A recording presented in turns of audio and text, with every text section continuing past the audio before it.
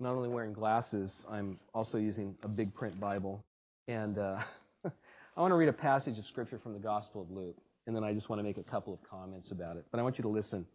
This may be an account that you're familiar with. It may be new to you, but listen to the Word of God. While Jesus was on the way to Jerusalem, he was passing between Samaria and Galilee. As he entered a village, 10 leprous men who stood at a distance met him, and they raised their voices, saying, "Jesus, Master, have mercy on us." When he saw them, he said to them, "Go and show yourselves to the priests." And as they were going, they were cleansed. They were healed. Now one of them, when he saw that he had been healed, turned back, glorifying God with a loud voice. And he fell on his face at his feet, giving thanks to him. And he was a Samaritan. Then Jesus answered and said, "Were there not 10 cleansed? But the 9, where are they? Was not one found who returned to give thanks to God, except this foreigner?" And he said to him, "Stand up and go. Your faith has made you well." I've discovered a couple of things in my life that really get me steamed. And one of them is ingratitude. And I'm not one of those people who sort of burns with self-righteous indignation over things. But ingratitude on the part of people, whether those people are my children or my family members or anybody else, it really bothers me. And in fact, it bothers me so much that just this afternoon I was, on Highway 26, which always tests our patience and our, love for other people, right? And people were merging onto the road, and this guy with a pickup and a big trailer was, you know how they just kind of come in and assume you're going to let them in. Well, because it was Thanksgiving Eve, I decided to let him in.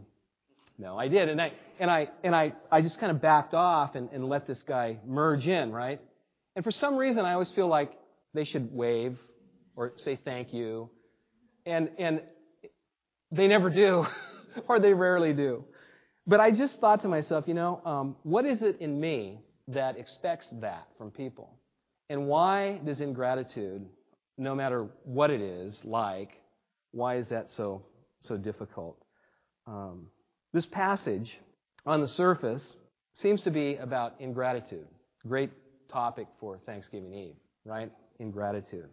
Only one of these leprous men returns to give thanks to Jesus. And it appears from his comments that Jesus is disappointed. He said, here's one, where are the other 9? And in fact, he was disappointed. But he was disappointed, I think, for a reason quite different than what we generally think. 10 lepers were healed, but only one was made well. Okay? 10 lepers were healed, but only one was made well.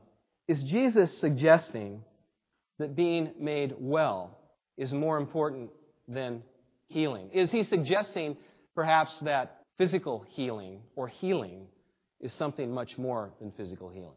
That it's something bigger, something more profound? His point, it seems to me, is this: unless gratitude is a natural part of who we are, unless we are in some way able to live with gratitude and thankfulness, we won't be whole people. We won't be well. We won't be healthy people until we learn to live with gratitude. Whole people, emotionally healthy people, live with a sense of gratitude in all circumstances in their lives.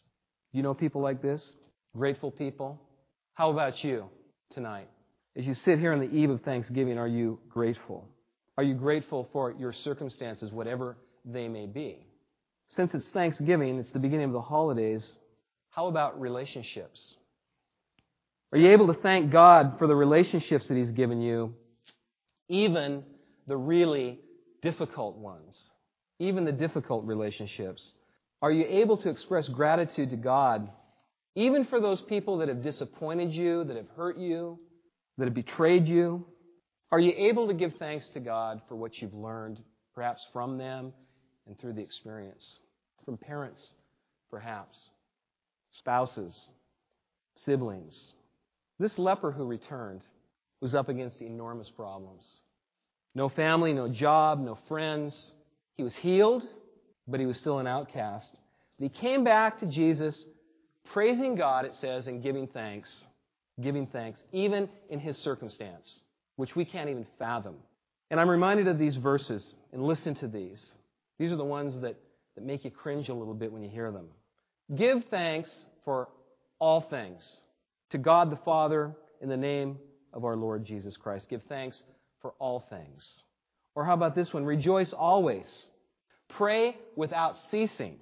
In everything, give thanks, for this is the will of God in Christ Jesus. We all have problems. We all struggle. There's no question about that.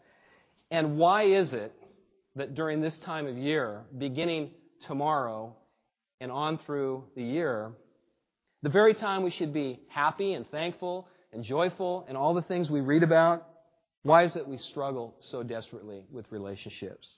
And we find it so hard, if not even impossible, to give thanks to God. And we feel awful about that, right? This is Thanksgiving, for heaven's sakes. I'm supposed to be thankful. But the truth is, it's difficult sometimes. I want you to take this thought with you tonight. I want you to consider this. God is bigger than anything you're facing. Absolutely anything you're facing. We sang an incredible song tonight about that. God's not only able to heal you, but He's able to make you well. That's the good news. God is bigger than whatever you're facing.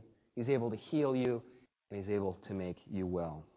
William Law, an 18th century theologian and pastor, said this: if anyone can tell you the shortest, surest way to all happiness and perfection, he must tell you to make it a rule to yourself to thank and to praise God for everything that happens to you. For it is certain that whatever seeming calamity happens to you, if you thank and you praise God for it, you turn it into a blessing. How hard is that? Helen Keller, blind, deaf saint. I thank God for my handicaps. Through them, I have found myself, I found my work, and I found my God.